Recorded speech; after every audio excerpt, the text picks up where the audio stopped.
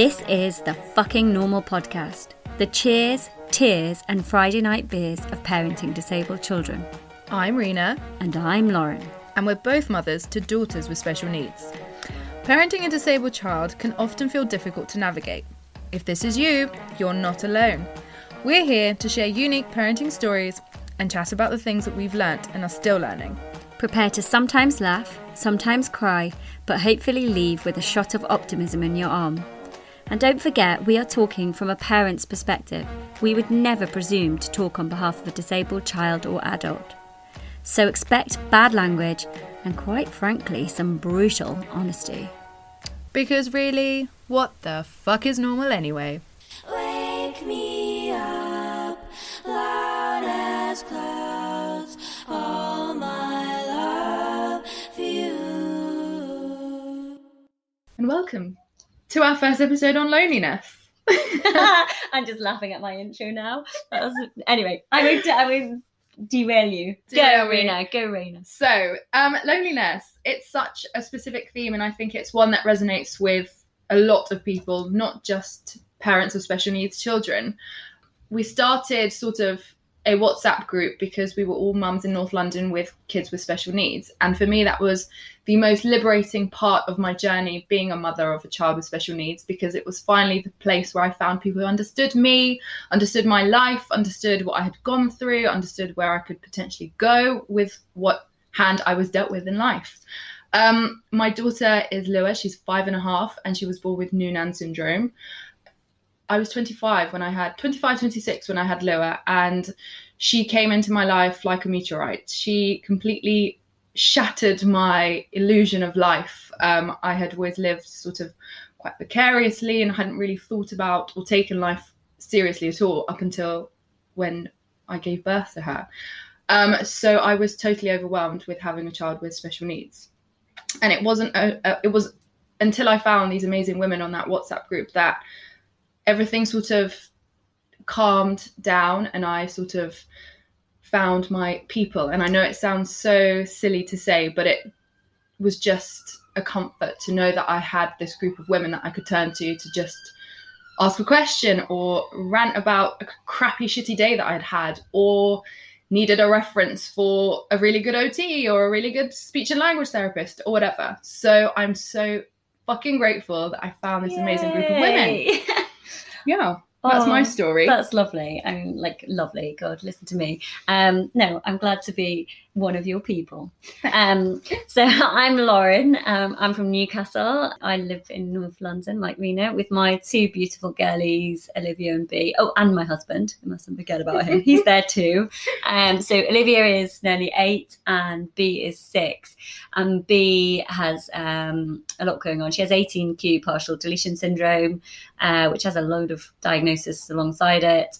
Specifically, she's got a hearing loss and some learning difficulties. And she's bloody amazing, as is my other daughter, who's neurotypical. God, I hate that phrase, but they're both amazing. But like Rena, I was not at all prepared for the kind of disabled parenting journey. So yeah, that's brought us here, and the topic is loneliness. And I am so delighted that Genevieve, a mutual friend of ours, also in that famed WhatsApp group, has agreed to be our first guest. She's a single mum, amazing single mum to 5-year-old Dylan, who has muscular dystrophy, and really, really happy she's agreed to be on the podcast. Hello, Jen. Hello, Jen. Thank you for having me. I just, first wanted just to say, I'm really, really happy that the vibe I give off is something that made you think that I should be the one to talk about loneliness. Oh, you're most welcome. First time. It's great. You're just exuding that lonely vibe. Yeah, thanks. You're so very much. welcome. Oh dear. Just to second what you guys have said about this amazing group and how wonderful and empowering and encouraging the WhatsApp group has been for me. Just having a bunch of people that just get it has been amazing. And I think it's a really awesome thing that we can do this podcast and reach out to people who may be in similar situations that we've been in and felt really lonely. Well, that's the dream. Yeah, ultimately. We're saying you're not alone. Exactly. We're here and we get we get it. some of this. Yeah. The same as and if you. we don't get it, we can kind of work out how it was more than other people might be able to. So tell us about yourself, Jen. Give us a bit of background on Genevieve. I grew up in Hampstead, North London, with my parents and my younger sister. Kind of, had a whole other life working in fashion buying. Loved my career, but kind of, I believe very kind of matter of factly, I was here to be a mum. Always did. Always knew that was what was going to be my purpose. So my career was great, but it didn't give me purpose or passion. And I had Dylan in 2016 when I was 31, and he's my world. And the moment he was born, I knew what my purpose in life was, and I'm getting goosebumps. Oh, it's making us all emotional. Yeah, he's awesome. He's my best friend. He is a dude. He is. We love him too. So how was that first year of being a mum then? Tell us a bit about your experience of motherhood. Yeah, of course. Dylan was, like I said, born in 2016, born with some challenges, mostly physical things. So he spent 5 days in special care in hospital, and it was noted then that he had some physical challenges, scoliosis, and some other things.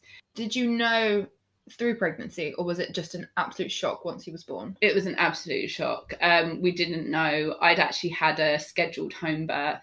Gosh. So we were at home for 3 days. Oh, wow. Trying to get him out, and ended up in hospital with an emergency C-section. He just couldn't, he just wasn't structurally able to get out. And then we kind of, learn everything. With Dylan, I learned everything in bit by bit, which for me, looking back, I think was probably a great thing. It made it kind of manageable bite-sized chunks to deal with, processing one thing at a time. Exactly. Absolutely. I suppose in a way I'm grateful for that. I think the first year was really tough. Looking back, it was all a blur because, as all first-time mums are, completely sleep deprived, trying to keep a small human alive and feed it and sleep and keep yourself going and all the rest of it. So it's very much a blur. I kept myself very busy. We had hospital appointments, but I also went to every single class that you could, tried to keep myself sociable and just kept myself really busy. And I think looking back, that was obviously very much of a trauma response and trying to keep in control of everything and pushing myself to the limit of being able to do everything, keeping the busy schedule on a day-to-day basis. Yeah, completely. That resonates. I was exactly the same. It was I'm going to get a massive file. I'm going to open up a section per diagnosis. Oh, we just found out she's deaf. I'll open a hearing section. Organize the shit out of it. Yes. That was definitely my response as well. Exactly. I get you. I had the complete opposite response. We were in hospital for 7 months, so I had to leave her at 8 p.m. every day and then go home alone and be in the house by myself with obviously my partner, and we would watch TV and do those things, and I just block. Yeah. And every day that we went in, it would be something else that was wrong with Lua, or some other thing, or they would call us in the middle of the night and say, oh, she was really upset, so we had to sedate her in order for her to be asleep. All of the crap. So the only thing I could control was how I looked, and it sounds so fucking superficial, and I'm not a superficial person at all, but I felt that if my hair was washed and straightened and I had clothes on and a bit of makeup and mascara, I was fine. Nothing could penetrate my hard exterior of, looking like I had my shit together when actually my world was falling completely apart.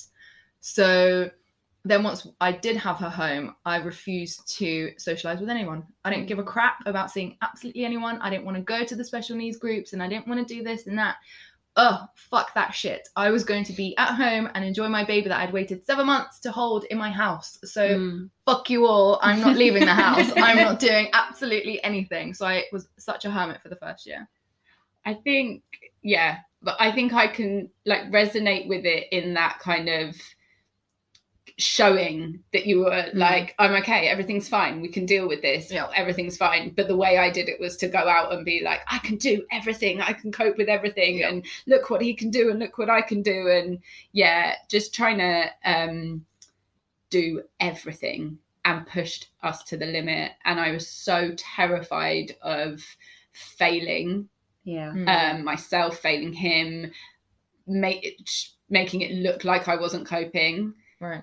Really terrified of that, and really terrified of being judged as well. So the hospital appointments, all of the things that we learned, Dylan had a dislocated hip, hypertonia. So it was all very much physio and bracing and all these kind of things. So I'd just go to a hospital appointment, have a physio appointment. They'd tell me what to do. I'd go home and do it. And it was each day, go home, do it, go home, do it, go home, do it. And I lived very much in what I later realised was a kind of denial phase of just taking each day and just doing it and not thinking about the future or full diagnosis. That's a crazy amount of pressure to put on yourself as well. 100%. And can feel, even though you're very busy, I don't know, I can't speak for you, but for me, I had a very similar response. And even though I was incredibly busy, you can feel very isolated and very lonely in those situations. I mean, I remember going to a class with B every Wednesday and crying on a Wednesday evening every Wednesday. And Patrick being like, what the fuck are you doing? Why are you going to a class that makes you cry? And it's like, I've got to do it. I've got to keep going. I've got to give her every possible opportunity. I get you. Yeah. It sounds like crazy when you look back at it now, but so crazy at the time. But it was so lonely, even though I was spending every single moment with trying to, have time with people, seeing different people, making sure he got to see different people, all the classes. But gosh, the internal loneliness and the isolation of that was, looking back, like really immense. Wake me up, loud as clouds, all my love for you. I remember rushing from Dylan's book club class and quickly having lunch and jumping on a bus to meet a friend at a museum in town, rushing.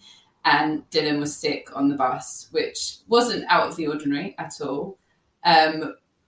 He was sick on the bus, and I just decided, right, we'll get off the bus. We got off the bus at King's Cross, one of the busiest places in London, sat outside the station, me just holding him, just constantly vomiting, being sick. By this point, I'd sort of realised there was something, like he wasn't quite right. It was out of the ordinary, vomiting. And I was just sitting there cuddling him. I had his massive buggy and a load of bags, and I just couldn't move because I couldn't carry him and push the buggy and hold the bags with the risk that he might be sick all over all of us. Again, he was crying, being sick. I ended up crying in front of just hundreds and hundreds of people who passed by us, seeing us. Not one single person offered to help. I think that was like a significant moment for me. I felt so lonely. I just wanted to scream. Gosh. Yeah. That's Horrible. Yeah. I think we've all experienced that type of... Experienced that. Yeah, that type of internal loneliness. I like that phrase. Because you could be surrounded by so many people, but yet nobody's really there for you or understands how you feel in that moment. Yeah. So, horrible story. It makes me quite upset. Yeah. I mean, but sometimes strangers can have surprising moments as well with strangers. Definitely. So with Lua, when she was first home, she was connected to a ventilator 24 hours a day. So leaving the house and going outside was such an issue because you're carrying all this stuff, but also I was just overwhelmed and embarrassed, frankly, of being out with a tiny little baby that was connected to all these machines and all the eyes on you constantly. So it was horrible. So whenever I did leave the house, it was just a big deal for me. And this one time, it was summer, it was really hot, and I was just frustrated and I just didn't want to be in the house. So I like plucked up the courage to go outside. And I got on the bus. And when Lua's on a bus and it's connected to a vent, she needs loads of suction, which is my biggest nightmare, because suctioning Lua in front of other people is just horrible, because everybody stares and everybody, you know, wants to know what's going on, and the machine is really loud, and the vent beeps when you take it off and you disconnect it, so it's just horrible. So she needed a suction. I was putting it off as much as I could, and she's getting more and more frustrated because she needs a suction. So I was like, okay, screw it. Gave her a suction, and I could feel the eyes, did it all, zoned out, and then I connected her, and this man looked at me and he just says, I just want to let you know you're doing an amazing job. Well done. And it was just the best thing for anybody to say, because it just was horrible. Yeah. Oh, and it was just so nice to hear that from a stranger. Yeah. Yeah. How were your friends and family in your kind of usual support network? How did it like change? Sort of like friendships that you had previously, did they alter? Did they understand your situation? Were they there for you as the friends previously, or had friendships dissipated because of the situation you were in? I think the first couple of years, I had a very kind of disjointed, I had mum friends. And because Dylan didn't have major differences from his friends when he was small, like we were all kind of struggling a bit with feeding, or struggling a bit with sleeping, like all that stuff kind of took over. And then I would, you know, along the side be doing physio and stuff with him as well. But they were all doing sensory stuff and things like that as well. So I had like this mum friend world, and then I would also still have like my old friends who didn't have kids, who I'd go and meet at the weekend and go to the pub with, go out with, and never talk about being a mum and Dylan, and just be completely, it was like what you said, go home, block it, just block it out. With a few wines, talking about other stuff. Just a few. Knowing wines. you, Jen, it probably was just more than a few. Just a few. You know, No comment. I didn't put a straw in a bottle of wine or anything. It was fine. So it was a distraction, and I needed that distraction at that time. But as Dylan got older, and the differences, and I just began to feel like I needed people who got it. I found it very difficult. I knew that there were ways to do it, through charities, through forums, through muscular dystrophy charities, and you could put yourself out there. I was so scared of being judged, and so I think I was so insecure about myself because I'd kind of lost my whole identity. Right. Yeah. You become a mum, and that's all you are. You go to these appointments, you go to these baby classes, and your name is now mum. Yeah, completely. Oh mum, could you, and what do you think about that, mum? And you're just like, I'm his mum. In this situation, I'm his mum. But when that's all you're doing, you lose your identity, and all of this pressure you put on yourself to then put yourself out and try and make new friends is really tough. I completely understand that. I think I had another reason for not reaching out with B. It was I didn't want to limit my expectations of her, or like, and some of that would have been not wanting to face into the realities and the challenges that lay ahead.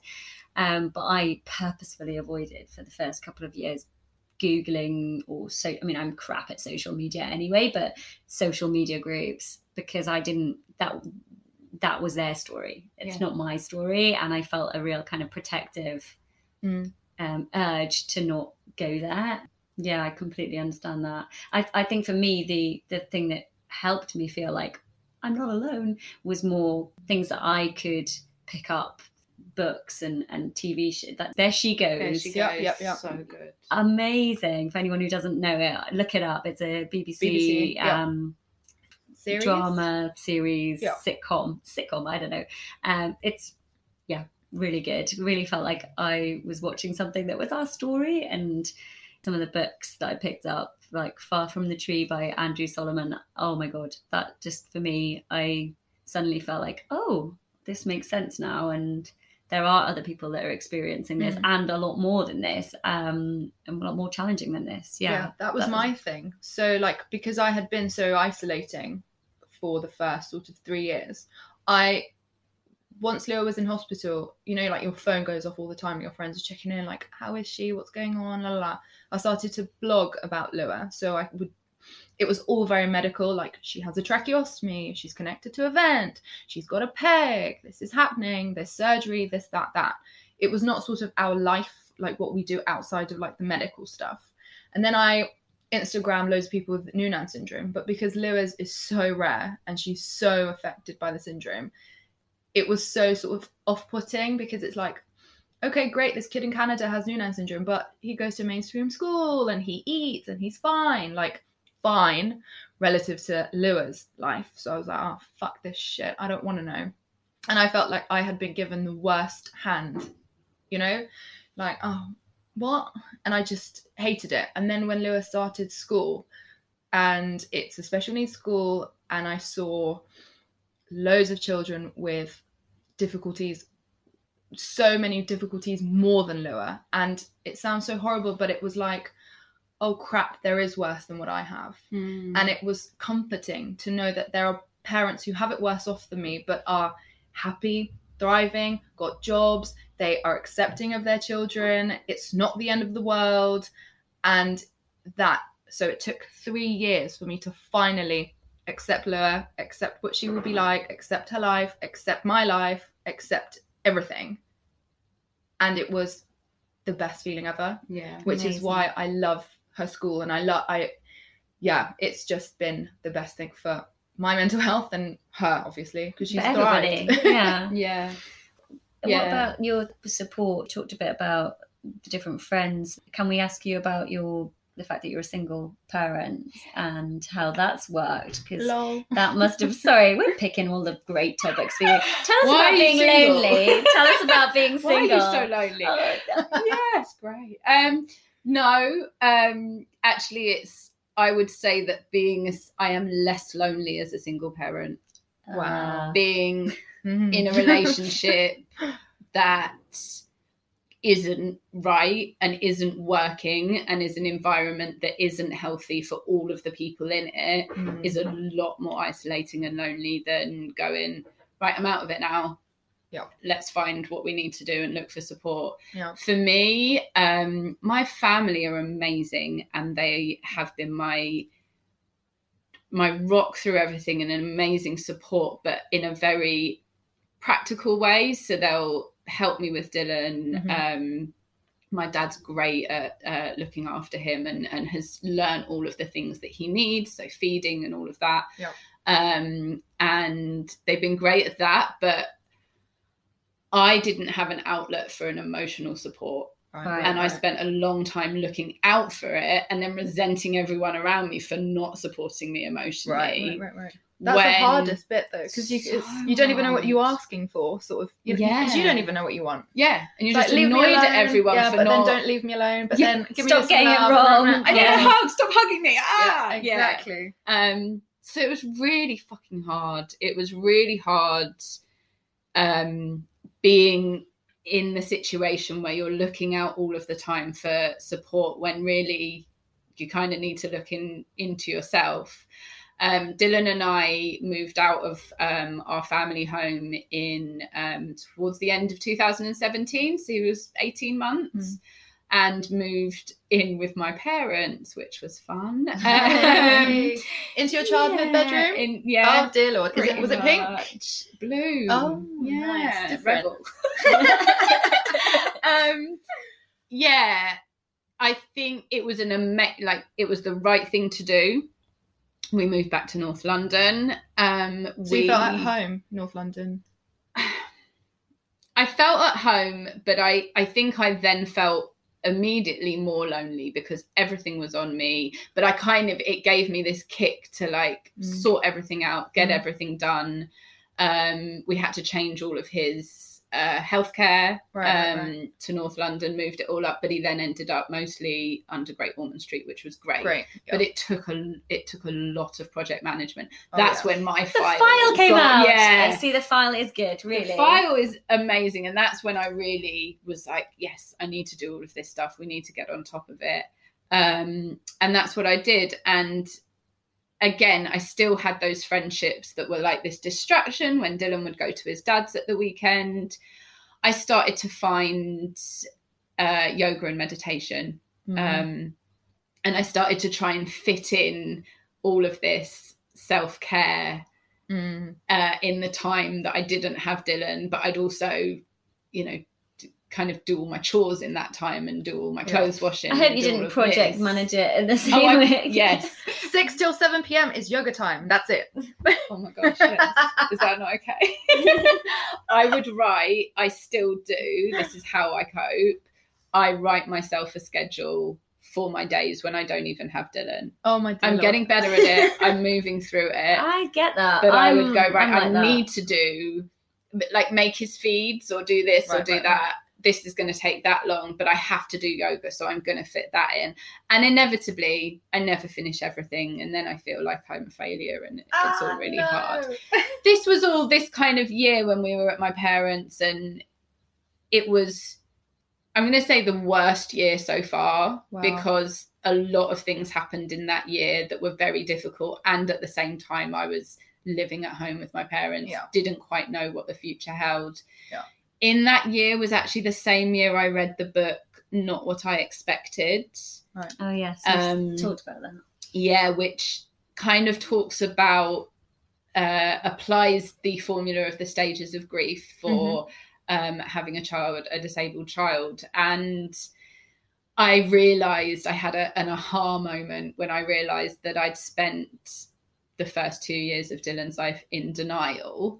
Same thing, never Googled stuff, never thought about future diagnosis, kind of interacted a bit on Facebook groups, but actually in the same way you did, Serena, we were on an amazing, which I would really recommend, Facebook group, Hypertonia UK, which was a very encouraging, supportive, in the same similar way to the WhatsApp group. Suddenly found something that was very encouraging and supportive. There was a point where all the kids started to walk, and I left. I didn't leave the group, but I stopped looking at it because it was just too much, difficult. It's and always comparison, isn't there? Yeah, and that's really hard. Sorry to interject, but I quite like it in our circle of friends, the people that we've met. We've all got very different stories, so it can be tricky with somebody who's got the same diagnosis. While that's brilliant for information and support, it can also be the comparisons sneak in a bit too easily. Yeah, I think it's interesting, isn't it? But I think we all know it's about us. Not about them. So if someone shares something where they go, oh, my kid just did this, and you go, oh, my kid can't do that, but we know that's about us. And actually the group is so encouraging and supporting and empowering in every other way. It doesn't matter. And we can all then go, oh, my kid can't do that. Exactly. Yeah, but that, okay, accepting my kid of one can't another. do this. We start having a battle with what they can't do. It's great that we can all be like, oh, well, I did this and I did that and he did this and no. But actually what makes us probably feel better is the losses. Yeah. Because then you understand that they have losses too. Yeah. It's not just the wins. It's actually, no, she can't eat, or she's not potty trained yet, or she can't walk yet, or blah, blah, blah. Loa has so many losses. You don't feel alone. Yeah. It's just, but I think finding people who get you and get it, for want of a better term, can really help those celebratory moments as well. Because I think when Bea did walk, we didn't know that was inevitable, and she was 2.5 that she started walking, and Patrick and I just wanted to drink champagne for like 3 weeks. It was the most amazing feeling. It can be much smaller milestones that a kid achieves, or things that they manage to do that you weren't expecting, that aren't the kind of celebrations that people in a more typical situation are having. 100%. So the highs and celebrating that with people who get it, who can actually say, oh my gosh, yeah, let's have a party because the kid had like 2 spoonfuls of yogurt today. Yeah. That's amazing. We Like get Dylan it. with the crisps. Yeah. Yeah. Yeah. Oh my God, he ate 3 crisps. If I'd have said that to someone else, Like what? And also, I'd be like, "Are you going to judge me because my kid eats crisps?" Definitely not. You have no idea how the happiness I feel when Dylan eats a small amount is. Oh, yeah. It's incredible. I get it.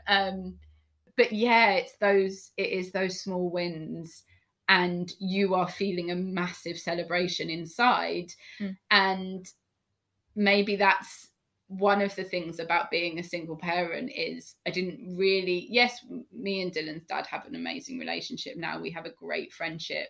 It took 6 months of therapy and a lot of commitment from both of us to communicate and co-parent successfully. And we do share the celebrations. I don't think it's quite the same as if we were together in a relationship. Yeah, and I think it's so important having a group of people that understand your experience and have been through a similar thing. And that's the whole point of this podcast. We're here creating this thing to say we've had similar shared experience of having a kid with disability, and we want to be an outlet and a community for other people who are going through it. And I think that's true in life, just for any trauma or significant thing that's happened in your life. You want to, or it's invaluable to find people who have that experience too. 100%. We're not saying that other support networks and friends that you've had all your life are not invaluable too and supportive. We're not saying other friends are shit. It's just that it's additive. It's great to have people who've also had a similar experience and can understand you. Exactly, yeah. I mean, I've been very lucky because my friends have been amazing from the get-go. So like once Lua was born, they were checking in on me, and they realized very quickly that I was overwhelmed with the situation. So I was not responding to text messages or, being very like, yes, no, fine type of thing. So they banded together and came to the hospital that I was in with Lua and just said, listen, we're taking you out for dinner, like come downstairs. They didn't even ask to come up to see Lua at all. Like not that they didn't care about Lua, but they understood that I needed them, and I needed, it wasn't the purpose. So I have a group of 5-6 friends. So like 3 of them came to pick me up from the hospital. The other lot were waiting at the hotel. They were waiting at the restaurant, and we walked in and they'd set up a big box on a chair. And I was like, what the hell? Because I didn't have a baby shower. I didn't have any because my pregnancy was all over the place and I was very unsure of where it was going, and I was just not in the mood to have a baby shower. So yeah, this box had like champagne in it. It had candles, bath bombs, just writing materials, just random stuff for me. There was no baby items at all. And I was just so happy. My love for my friends just like grew 1,000,000% because I didn't need to say anything to them. They completely understood. So I love you guys. Thank you. I'll never forget it. Yeah, it made my day. Yeah, and then from then on, it's always been like that. They also have learned, like, if I'm silent, then shit's going down, to like leave me the space, and then they know that I'll be like, oh my god, this happened, da da da da, and then they know what to do. Get me a drink. But then you've got the outlet as well with people who have similar experience to say, okay, this happened with the trackies today, or this, where maybe that's an outlet for those conversations. Exactly. In those moments. Exactly. I'm very lucky. Yeah. We all are. Yeah. So Jen, to finish, what advice would you impart on new parents who like at the beginning of their journey? Yeah. I think it's really hard.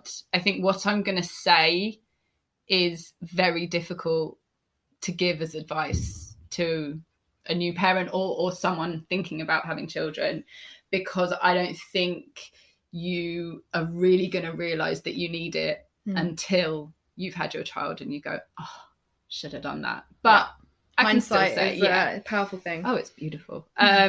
So for me, I've had struggles with my mental health in the past, and in sort of adolescence, I anxiety and depression a bit and different things. And when I had Dylan, all of that got triggered again, of course, because it's a trauma response. It gets triggered, and anything that you've got that's easy to get to again, any mental health struggles are likely to come up again. What I wish I'd had in place was the emotional support that I mentioned earlier of having someone available, or something, tools, or someone you can speak to, whether it's professional therapy or I also have been on somewhat of a spiritual journey. So for me, meditation and yoga and the teachers of those meditations and yoga have been a really important support to me from an emotional point of view. Also, talking therapy, professionals and therapists. I wish I'd have had that available to me immediately and already had a relationship developed with someone or people that I could have called upon. And I think that's a really important thing to have, especially if you're aware that you've had struggles in the past. Your mental health is just so important to maintain. And what if your child is born with difficulties and you need to be extra strong? Is that the right, I think it's finding your own strength to cope. and thinking about you, because everything is about the child. I feel like everything is, I meet people I haven't seen for a while, or other parents at school it's always how's B, and it's lovely and it's well-meaning, but it's also how am I? Yeah, it's like just ask the question in the round, You're just mum, and you have to. So the first couple of years was such a sacrifice of my life and my identity, and you just become mum. And you lose your identity, and I think that is the most isolating thing, and you have to find that again, and you have to find ways to look after yourself. And for me, it's so important that I fill my tank first, and that once my tank is filled with just such simple, we talk about self-care and the things that are important, but this is getting enough sleep. This is eating the right things. This is doing a tiny bit of exercise. This is, for me, meditation. This is connecting and socializing with people who raise your vibration and keep your energy high, are positive and encouraging and empowering, just like the amazing WhatsApp group. Well, maybe a bit of flirting in there as well, Jen. A bit of alcohol, just for the record, Jen is the best flirt that I have ever met. She is amazing at it. I think flirting, obviously, now I am a single parent. Yes, sorry, just to clarify. Only as in her single status as a single parent. Of course. Flirting for me is something that is like, like Rena was saying at the beginning, being able to wash your hair and put your makeup on made you feel like this is something I can do for myself. Okay, for me, a little bit of flirting with the lovely waiter in a restaurant or a pub, or gives me a bit of myself again. Because it's something when I was young, I loved it. Before the apps, this was something I loved doing, interacting with people, being a bit flirty, being a bit jokey. I love it. It gives me part of me back. And I think it's really important to find those small little things in the same way that meditation and yoga do for me as well. So I think for new mums, having that is really important. The filling your tank thing is the biggest thing that I now know when I look after myself. And when I do that and I have a consistent, few days or weeks of doing that, I then see the change in Dylan. I've done nothing for him. It's all been for me. Right. But I see it in him. Yeah. He's also struggled with his mental health and had really bad separation anxiety and anxiety and trauma from hospital scenarios and anything invasive, which is many things that he's had in hospital. There was points where he'd literally get to a hospital door and vomit all over the floor with anxiety from not wanting to go in. since I've worked on myself and learnt more about myself and healed myself, it's like reflected in him. So It's when amazing. you win, he wins. When I'm stronger, he's stronger. Yep. That's amazing. You know, when I'm happier, he's happier. And when you realize that, and you realize that the more time you take for yourself, obviously there are times when you have to just put yourself down, sacrifice. He's had surgeries where I've had to go, right, I'm not going to sleep for a few days because we're going to be in hospital. I'm not going to be able to do this. You still get little wins, but those wins have to be smaller. They just have to be. And you have to look harder for them. Yeah. And you kind of have to like fill your tank before. Yeah. Let it all go and then look for the light at the end Switch of the tunnel and know that you can do Yep. it, and accept, and then not feel like a failure when you're so tired that you can't even do things. You're not going to be your best in that moment. No. Okay. Just have more cuddles. Yay. Oh, I'm going to give you a cuddle now, Jen. That's amazing. And thank you so much for sharing your story. And being so honest as well. Yeah, it's really, really amazing to hear. I think just to end, we wanted to introduce a feature that's going to be a regular on the podcast. So you're going to be our guinea pig for the feature, which is hashtag awkward. You know, again, we're just picking things that we feel you will really, you know, chime with you. Lonely, awkward. Yeah. No, hashtag awkward. So this is going to be my new dating program. Brilliant. What a catch. Hashtag awkward. Jokes. So anyway, the new feature is it's basically that unsolicited but very well-meaning advice that you sometimes, or things that people say. It could be from a friend, it could be from a family member, it could be from a complete stranger, but that piece of advice that you get or comment that you get that just makes you want to scream.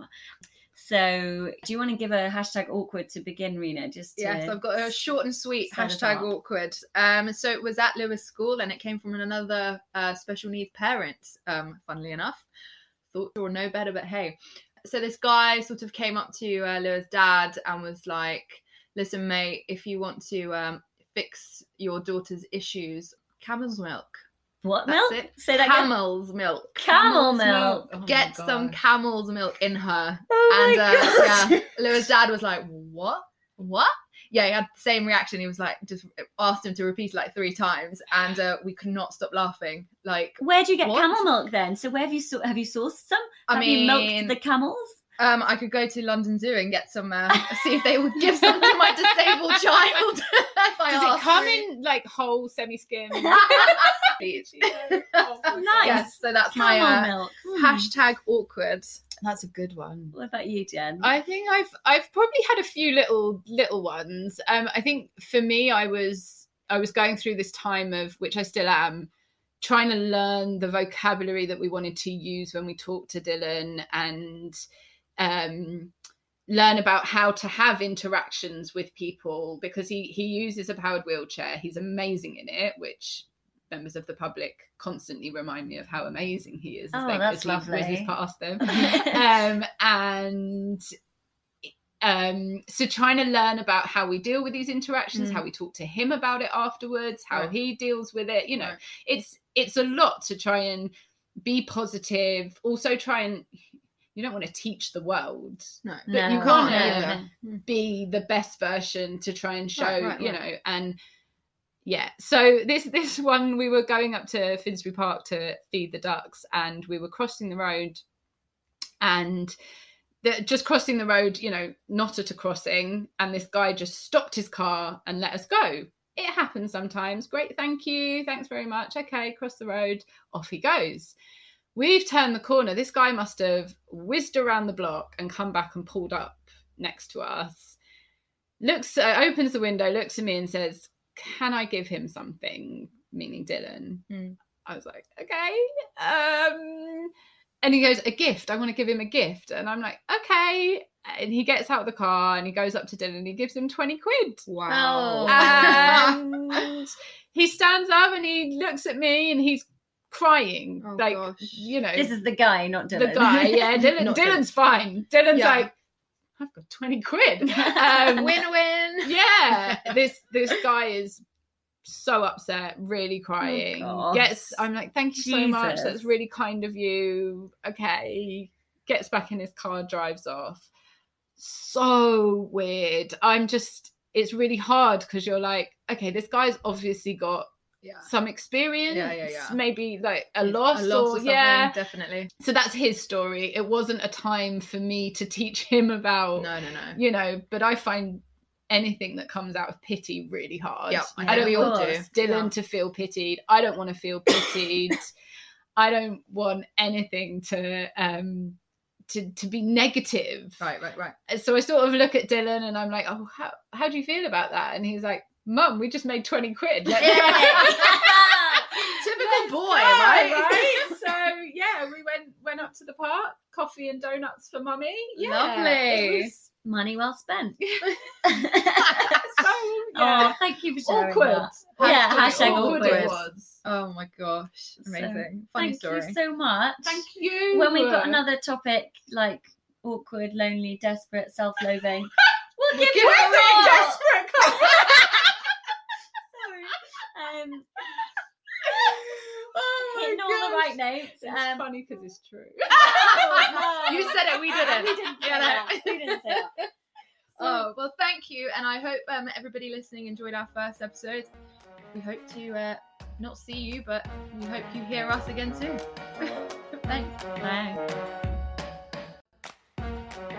Thank you so much for listening to the Fucking Normal podcast. We love making this podcast. Yes, we do. We're part of a much bigger team, almost exclusively all parents of disabled children. And our goal is to reach as many people as possible and create a community of support for parents and carers who share our experiences. So, if you've liked what you've heard, please like and subscribe so that we can reach out to more people. You can find more information on this and other episodes at fuckingnormalpodcast.com. That's FKINGnormalpodcast.com. You can join us on Facebook and on Instagram at fuckingnormal_podcast. That's FKINGnormal_podcast. You can get all the links and more information in the show notes below. So thank you so much for listening all the way to the end. We'll see you next time. Bye!